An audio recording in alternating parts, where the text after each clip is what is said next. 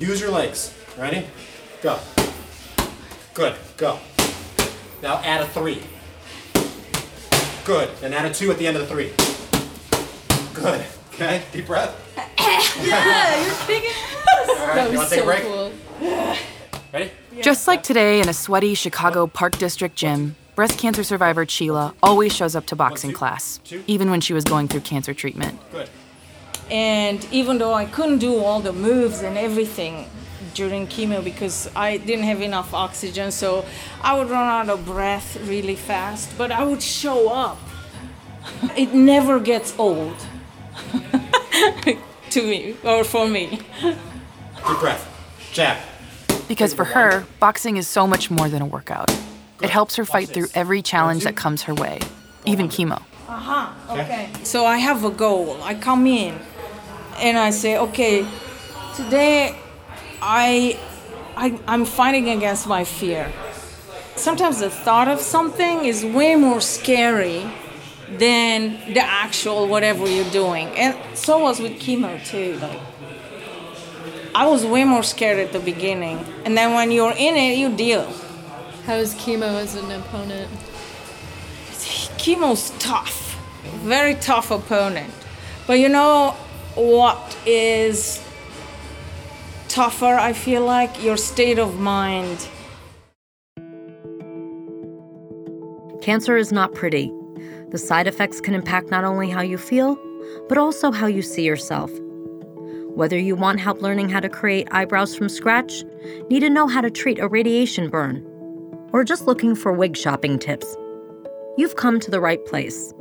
Welcome to the Feel More Like You podcast, presented by Walgreens, and Pretty Sick, the beauty guide for women with cancer. I'm the book's author and your host, Caitlin Kiernan. In each episode, we'll break down the important information to help you look and feel more like you.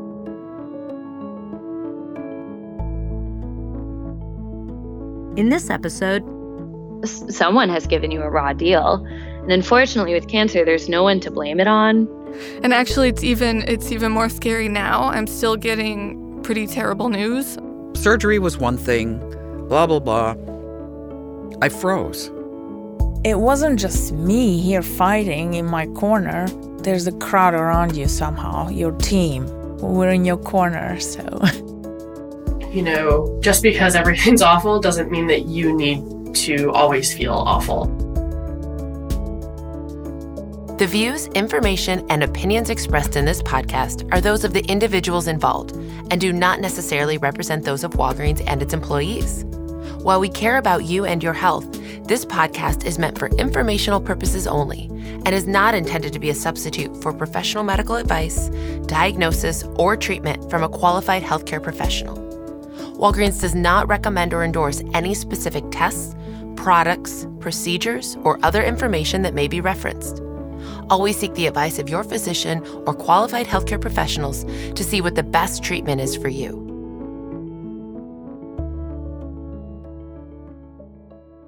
on today's episode, we're going to talk about mental resiliency. After a diagnosis, it's totally natural to feel like you're on an emotional roller coaster. Here to help me discuss how to navigate your feelings, I'm joined by Walgreens pharmacist Emily Schaefer, beauty consultant Laura Catrone, and health editor Emily Ornberg. Hey, gals. Hello. Hey. Hi. So, Emily, you talked to a lot of survivors. I want to hear what they had to say about this.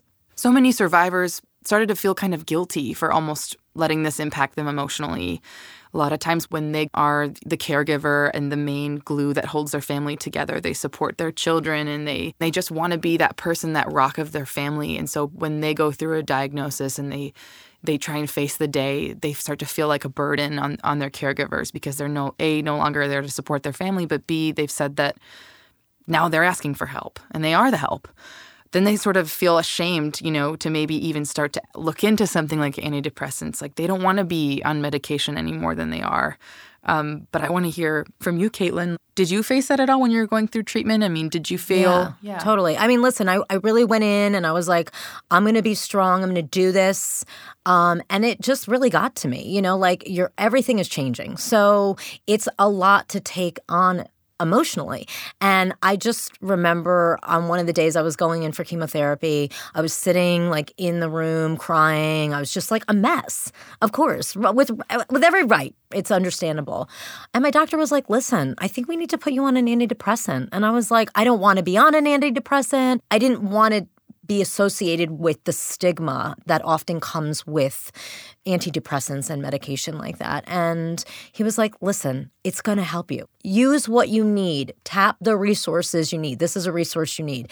And I did. And it made a huge difference. But I do know there's a lot of women like me. I mean, Emily, you can speak to this. Do you hear from a lot of women that are like, I don't want to go on this? There is a huge stigma around mental health in the U.S. in particular, but this is nothing to be ashamed of if that's what you need. Mental health goes right hand in hand with your physical health. If your body's working so hard to fight that cancer, let's make it so that the depression and the anxiety and other challenges with your mental health, you're given a little help with that. Yeah. Obviously, your doctor and your healthcare team are going to be able to assess that and find out the right prescriptions for you, perhaps even cognitive therapy, talking to someone, a therapist that's not just your oncologist or just your oncology team may be helpful for you as well. But if medications are what's right for you at this time, I think it's fantastic and something to certainly explore. I think there are little things you can do, the little tricks of beauty. I mean, Laura, what are the little things that like someone can do makeup-wise, a mood booster? The one that sounds just like so crazy, but it's the most impactful, like a bright colored lipstick. Totally. It's like I've had so many women who, you know, they've completely lost their hair. And then they're like, oh my gosh, everyone is staring at my bald head. And I was like, well, if you have a hot pink lipstick on, they're going to stare at your hot pink lipstick. Heck yeah. And I did it to one woman and she was like, oh my gosh, like you're so right. And then it just like inspired her to get like to match her lipstick to her scarf or things like that. And it's just something that's so simple that can brighten your day. And even mascara. Don't give up on mascara. Like pop a little bit on because you may see a little lash that started growing back that you didn't know was there. Right. And then you'll just get excited all over again. Yeah. So I want to hear from you, Emily. Where are places that survivors can look to if they need help navigating the emotional changes of cancer? Cancer Support Community is a wonderful resource with various support groups as well as resources to help direct you in the right way for what you're going through. Mental Health America is also a really great resource for any patient and caregivers in this time too. Let's not forget about them. This can be so challenging in a way that they never realized as they're trying to stay strong for someone in their family or friends. And both of those resources can be really helpful for that group as well. So we're going to wrap this up. This was great information. Just give me a takeaway tip. I'm going to start with my takeaway tip in trying to get through my cancer diagnosis and treatment. You know, I think that there was a lot of emphasis on like being positive. And I always say to people, I say to other survivors and patients, don't be positive. Find the silver linings. Telling someone to be positive and to correlate that to what might be the outcome of their treatment just adds a layer of burden and stress that they have to kind of keep that up. And I always say if you find the silver linings, that helps you see the good in whatever comes out of it and to be grateful. Like if you're going to lose your hair, okay, great. You get to try on, 3 different wigs and show up as Marilyn Monroe one day. You're going to lose a little weight? Okay, great. You get it to fit into your skinny jeans. Whatever it is that you're dealing with, just try to find the silver lining because that really does help you. It does. Help me. So I would say that my tip is regarding mental health. So patients often have a lot of concerns when considering if they should take a medication to treat their anxiety or depression symptoms. What are the side effects? Will I still be me, quote unquote? How long until I feel better? And adding these concerns to a cancer diagnosis can feel even more overwhelming. But these changes and new feelings aren't because you can't handle the new diagnosis, again, quote unquote. In fact, studies show that depression symptoms are present in up to 38% of cancer patients. The best option is to have a conversation with your doctor, being honest about your concerns and fears. The goal is to help you feel more like yourself, not the other way around. Great. Laura?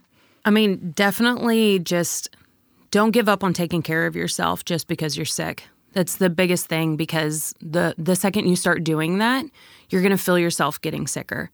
Yeah. And so just doing those little things to take care of yourself, that spark joy, that bring, that bring those happy thoughts back to you. Yeah, I agree. It's like when you do your hair, you have your hair done really well, and then you're like, I need to go out tonight. If you get up in the morning and make that effort, you want to get out the door. It gives you that push. Exactly. Ladies, great information. Thanks so much for joining me. Let's get right into the episode. Fighting cancer physically is its own battle, but emotional survival can be the real war. Mind over matter plays a huge role in this journey. Now let's hear from our survivor sisters. How did cancer impact you emotionally, and how did you cope? Hi, I'm Melissa, and I am a filmmaker, and I have metastatic breast cancer. I remember I had a CT because I had been throwing up, and we didn't know why. I was walking to a casting session, with my Starbucks. Yeah, life is good, just had my CT. And when they called, I was like, this can't be good. So I answered the phone. It's not one of those phone calls where they're like, hey, everything looks good, you're fine. It was, where are you? Can you talk? All those things that you don't want your oncologist to say, she's saying. And so I had popped into Marshall Fields because I couldn't hear her. It was really loud on the street. And I remember being in the men's sock aisle as she told me it's in your liver, it's in your lungs. I'm good. Yeah, but it had spread to kind of a lot of places. And I think after that I was like, okay, this is far more scary than I thought it was going to be.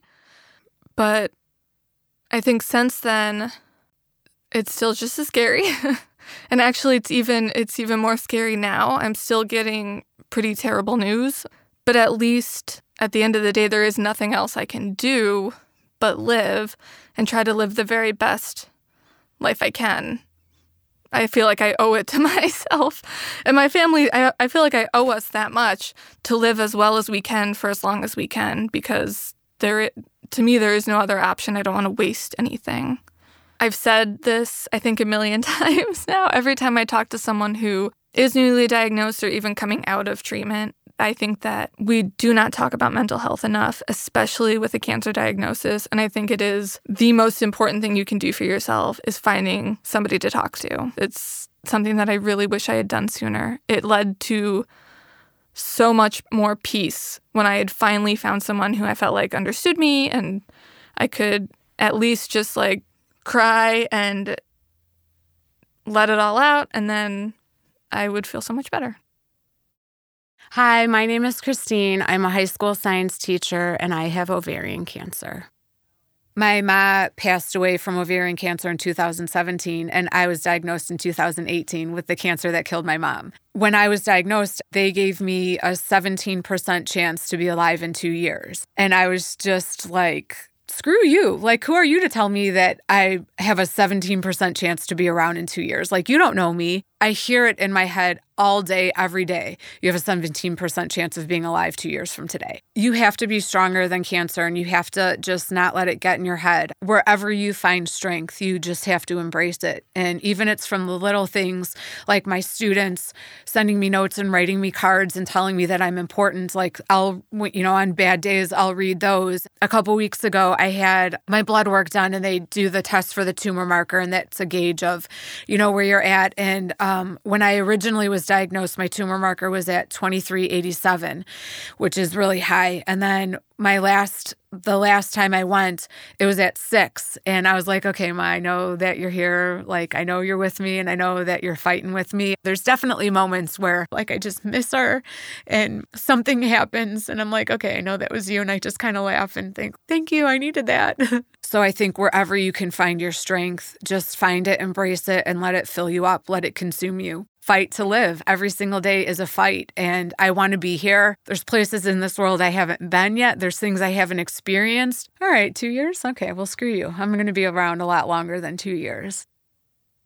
Hi, my name is Stephanie, and I'm a realtor. I'm a certified life coach. I'm a creative. I'm a world traveler. And I just happen to be a breast cancer survivor. The first time I walked into that radiation room, that's when it hit me. Surgery was one thing, blah, blah, blah. I froze. I froze. I walked into the room and I froze. And they said, "Are you okay?" And I said, "I need a minute here." Because it looked like something out of a spaceship. I felt like I was on a Star Trek episode. And then I noticed, hey, how come I'm on this side of the mirror and everybody else is on that side? It was like, what's going on here? In that moment, when I walked into that room and I looked around and I went, ooh, this is serious. We're not fooling around here. This is the real deal. Okay, so what is the worst case scenario? Because we cannot control what the outcome is going to be. Just plain ask yourself, what is the worst case scenario here? And then once you recognize that and you name it, that's what you can address and say, okay, I'm worried that I'm going to die and my children will have no mother. Okay, why don't we start thinking, okay, well, no, what am I talking about? They've got this. They've got family. I've got a big family. I've got this. My children will not be left without someone in their life. And we forget sometimes that, other people are on this journey with us. They're going through stuff too. And I think sometimes it's important that we acknowledge that and say, I know it's scary. Mom knows it's scary. I'm scared. It's okay. But look, baby, we can be scared together. Okay? And we're going to hold hands and we're going to get through this together. We're going to get to that other side and we're going to be fine. Hi, my name is Deanna. I am a beauty writer in New York and I've had cancer 3 times. It was weird because the first time I was diagnosed and had treatment, I kind of went into it being like, all right, let's do this thing. My doctors told me that is much better in terms of how the patient fares through treatment than just kind of flopping onto the cot and resigning yourself to treatment. And so it was kind of over in a flash. I found out I had cancer. I had the resection surgery. And then that was it. I kind of went on my merry way. And so I think that came around to bite me because then I really had cancer the next year.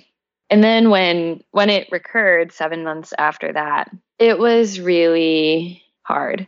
It was really hard to have gone through all that work and have it not pay off. And so before the transplant, I found myself in a really, really dark place. And I channeled it into anger because someone has given you a raw deal.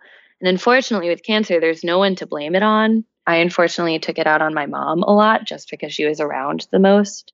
I started to have really bad anxiety and I was getting sick to my stomach. And so it was a few months before my transplant that I finally had such terror that I called Cancer Care, which is this charity that provides free counseling sessions with a therapist who specializes in oncology patients. And that helped immensely just to talk to someone who is an expert and could help me navigate and kind of make sense of what had happened to me. I think it'll always stay with me and impact me. And I guess in a not so bad way, be there to kind of bring me back to earth when I think things are bad. If it's not cancer, it's not that bad. Hi, I'm Sheila. I'm a mother, a teacher, and right now I'm in my 2nd year cancer-free. Cancer is what it is, but the experience is what you make it. We tend to think of the negative most of the time. I don't know why we're conditioned like that, and that's normal. But knowing that, I thought, okay, so that's the way down, but now I can find a way up. And the way up is, what is this positive mindset that I can find for myself? And so when I was going for chemo treatment, and I saw the women sitting in their chairs getting the infusion, each one, suffering in their own way. And I would wear my pink wig, and I thought, we gotta cheer up. And sometimes I go and I say, girls, party time. And then they started laughing. And I thought, we are all in this together. And that was one big lesson for me, It's very important not to isolate yourself and don't think of yourself as a burden. I immediately, as a mother and wife and teacher, I thought of myself as a burden, and I had to not suppress that, but change that. If people, your friends, your family want to help, let them. If they want to find out how you are feeling, let them in.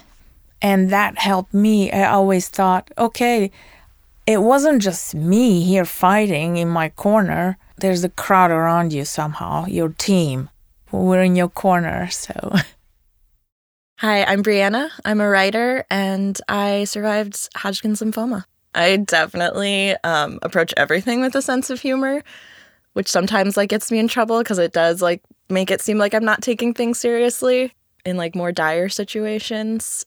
But it was one of my best coping mechanisms when I was going through treatments and everything, was being able to write as a journalist about my experiences in a funny way. To be like, there is something good to come out of this.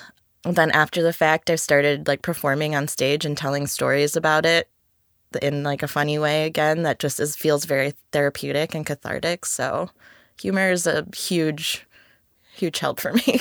It's also just important to feel how you're feeling.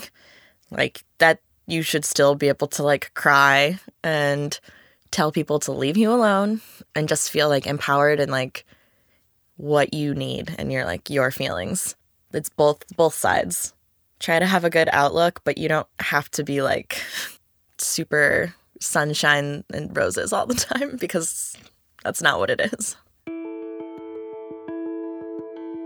When we scrape our knees, we know to slap on a Band-Aid. But what about treating day-to-day emotional aches, such as fear and grief? It's natural for cancer patients to feel sad, depressed, angry, anxious, but we don't always talk about how to cope with these emotions. That can have a major impact on one's quality of life. Here to help is Dr. Guy Winch, therapist and author of Emotional First Aid: Healing Rejection, Guilt, Failure, and Other Everyday Hurts. Hey, it's Emily, health editor. To begin learning how to move past fears and frustrations, Dr. Winch wants to talk about cow's barf, specifically the idea of rumination, which for cows literally means to chew over and over, spit back up, swallow. Then they regurgitate back up and chew again, swallow again. It's slightly disgusting, but it works well for cows. But when we ruminate, Dr. Winch says we tend to focus on the negative thoughts we can't seem to digest. We toss them over and over and over again. Over and over and over again. For example, for a person going through cancer treatments, the thought we might be tossing around is, what if these treatments don't work? What if I don't make it? What if I don't make it? What if I don't make it? What if I don't make it? And it doesn't get elaborated a lot, or maybe sometimes it does, but it's just a repetitive, kind of intrusive, negative thought. The problem with rumination, though, is that it impacts our immune system. Triggers a stress response in our body that impacts and represses the function of our immune system. So it's especially important during cancer treatments when you're immune compromised a lot of the time with a lot of these treatments. It's something we need to address in that moment. The best way to address a ruminative thought is to reshape it into a problem that can be resolved, or what Dr. Winch calls a productive line of thought. So productive line of thought is not just what if I don't make it, but is there everything I'm doing? Am I doing everything I can here? If this treatment doesn't work, let me go and research the next line of treatments that might. Let me have another kind of arrow in my quiver on the ready, and that will break that ruminative cycle. Can you talk about useful tips that can help push out those negative thoughts? Right, so there are a couple of exercises that you can do to break out of a cycle of rumination when you find yourself really kind of spending too much time doing that. Number one is a gratitude exercise.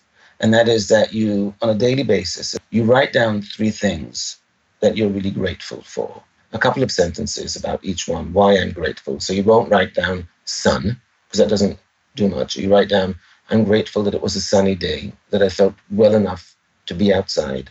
And feeling the sun on my skin felt so good. I just closed my eyes and imagined I was back at the beach like I was 3 years ago when I was feeling great. And it was so good to have that memory and that moment. Something like that is what you would write. So 3 of those every day are really important.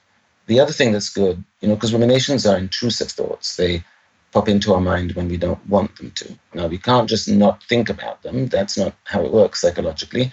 You need to think about something else instead that will take that place. And that means that you need to think about something that demands concentration. 2-minute distraction is usually sufficient, but it can be trying to remember the songs in your playlist, or who you sat next to in every grade in elementary school, or some kind of memory or cognitive task that requires a certain amount of concentration, because once you're focused on that task, you won't have enough bandwidth left over to be thinking about the rabbit hole one. And why is it so common for people going through cancer to feel lonely? So there's this unfortunate thing in our society we have with serious illness. It's the same thing we have with serious disability. It makes people feel uncomfortable. It shouldn't, true, but it does a lot of the time. And so people often that you would expect to be checking in, to be reaching out, are uncomfortable. And so they'll send a text, but they're not really available to talk. And that can be very disappointing. And it can feel lonely. And it can also feel lonely because you're going through a very unique experience. So what do you do about feelings of loneliness? How do you address those? It's always best to connect to or to talk to people who really understand it, who really get it. You might have those people in your life, but people going through cancer treatments often join support groups because they can talk about the small little things, the big things, the different feelings, the occasional situations that come up that somebody else going through it will really get immediately without a lot of explanation. So don't ignore feelings of loneliness because they do impact your immune system, and you need your immune system to do as best it can during these treatments. It's especially important to do something about feelings of loneliness, to reach out, to connect.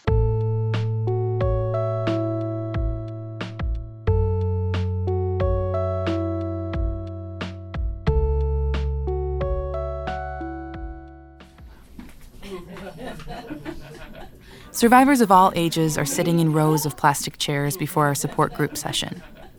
At first, everyone starts to look around as if to seek permission to get really silly.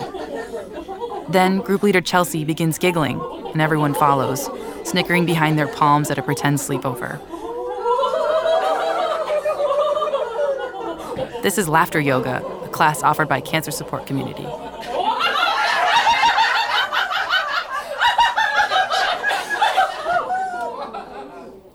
Laughter Yoga doesn't include any jokes or comedy, stretches, or movements. Instead, Chelsea leads the group in boisterous exercises of forced laughter, with the idea that it can provide the same benefits as spontaneous laughter, and it often turns into real, contagious laughter. We try the evil laugh, the roller coaster laugh,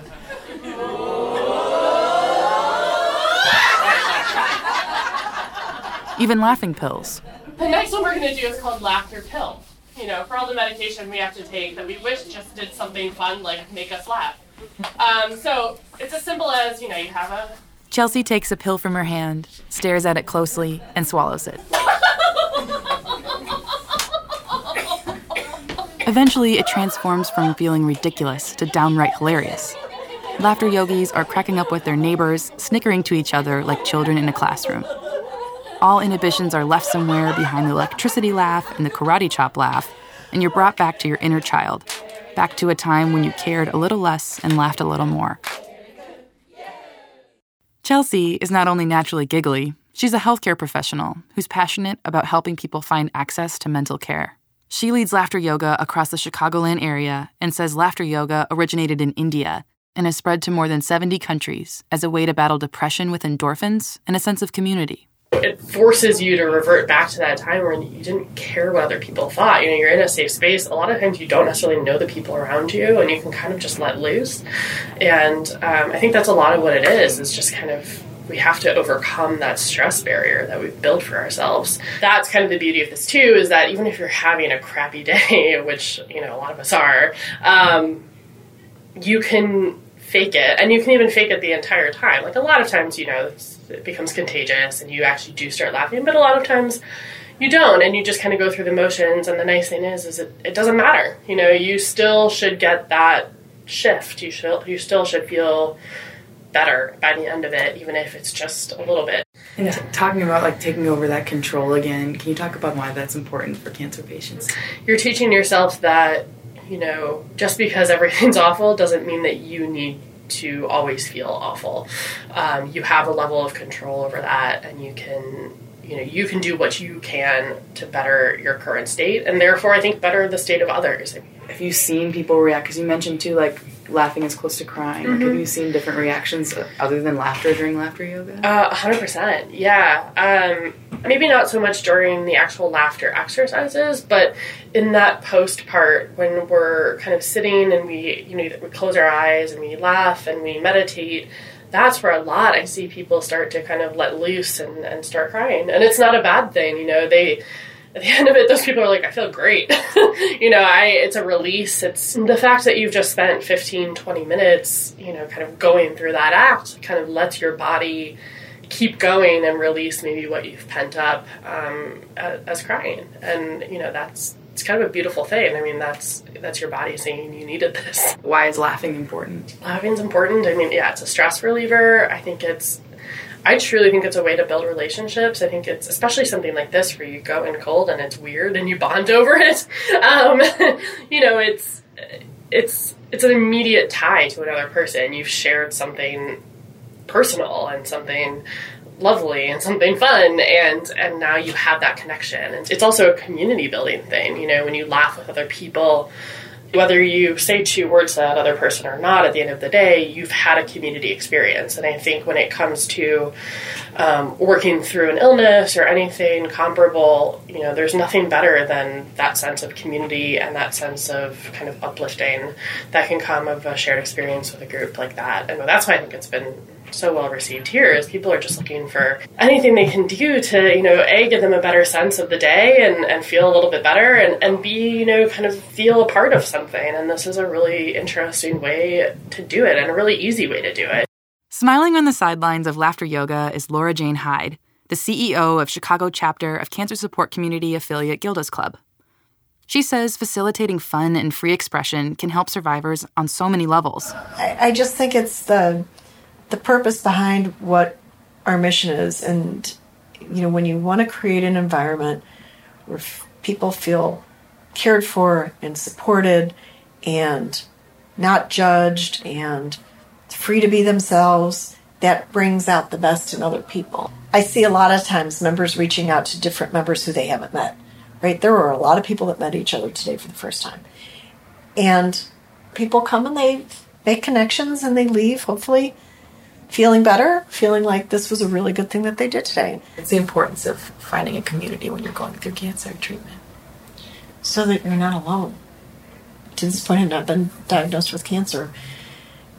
And I've seen people who are diagnosed, and I've known them before they were, or before their family was impacted. And at some points, you're just alone. Nobody knows what you're going through. And even though you have a community around you, there's still those points when you are alone. So how do you get through those points? How do you go through it by yourself? And that means either as the patient or the caregiver. When you imagine a support community, you picture a place where you sit and talk about your feelings, right?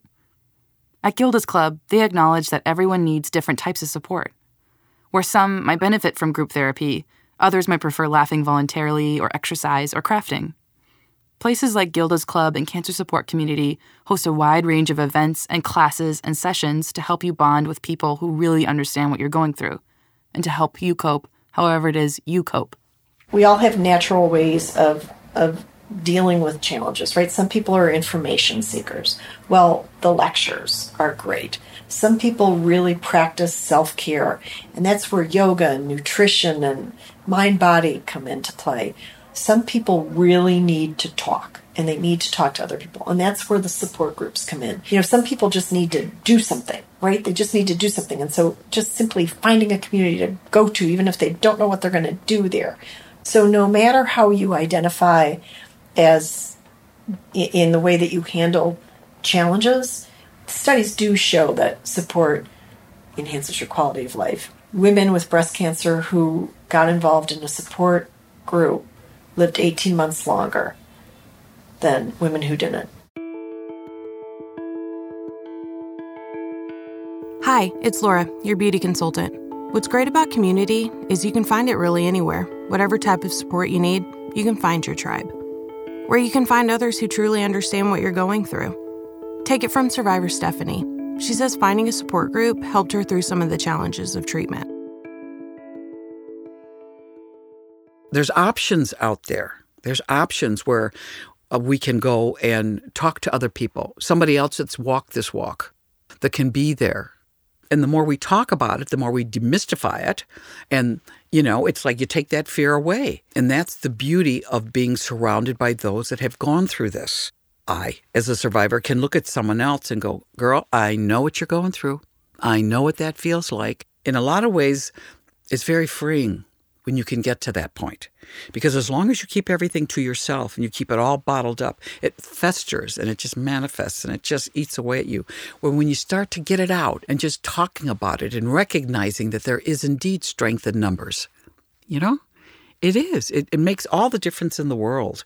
To me, it made all the difference in the world. But then I've also seen it in other people too. Ashley hadn't known many people who had cancer, so she found a camp where other survivors connected and shared their experiences. That was really cool because that I felt like was the first time where I actually shared how I really felt about things and the hard times because there were other people that understood and related to it. The whole trip was very eye-opening because there were people who had brain cancer and terminal cancers of all different kinds. And it's like, it was very kind of humbling too. But at one point, I remember when I was first there, I felt like, why am I here? Because I felt like, people say, oh, if you have thyroid cancer, that's the one to get, So at one point I was just kind of like, well, I don't deserve to be here. Why am I here? These people are telling all these crazy stories and I haven't been through enough kind of thing. But by the end of it, I opened up about everything I was thinking. And then they were like, oh my gosh, no, you've been such a light and positive this entire time.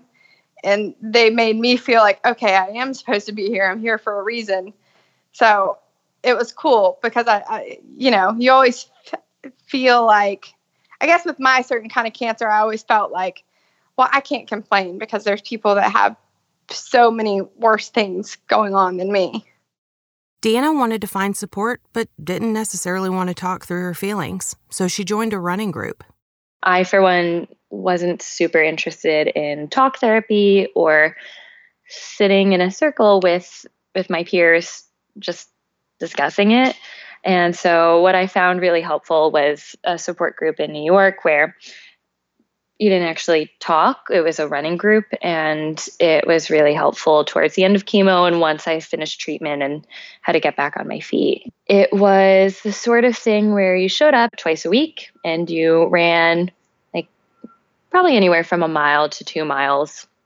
And most of the time, no one ever talked about their specific cancer, the type of cancer, the treatment. It was more complaining about the workout and grumbling about stretching. And it was a really nice way to find a sense of community without making it all about cancer, which I found already had enough attention in my life that I didn't want to talk about it more. Hi, everyone. It's Dr. Emily. Online communities can also help by connecting you to other survivors and caregivers, as well as experts and therapists. Whether you post on discussion boards about managing side effects, want to chat with a therapist from the comfort of your home, or want to share your story with loved ones, an online community can help you express yourself and get encouragement from others at any time. Here's how Sheila used social media to find support.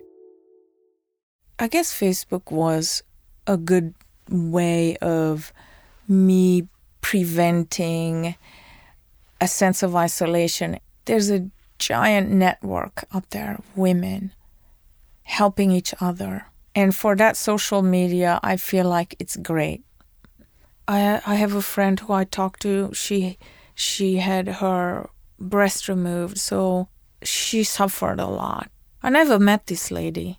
I just somehow the network of your friends and of people who need your help really expands.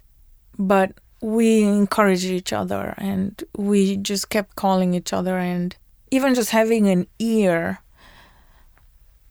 for someone to just tell you their pains. Because sometimes, let's face it, you need someone who will understand you. And I thought I could be this person for this lady. That was very helpful for me. Because people are more comfortable discussing cancer openly, Christine found posting questions about her treatment helped her gather useful information.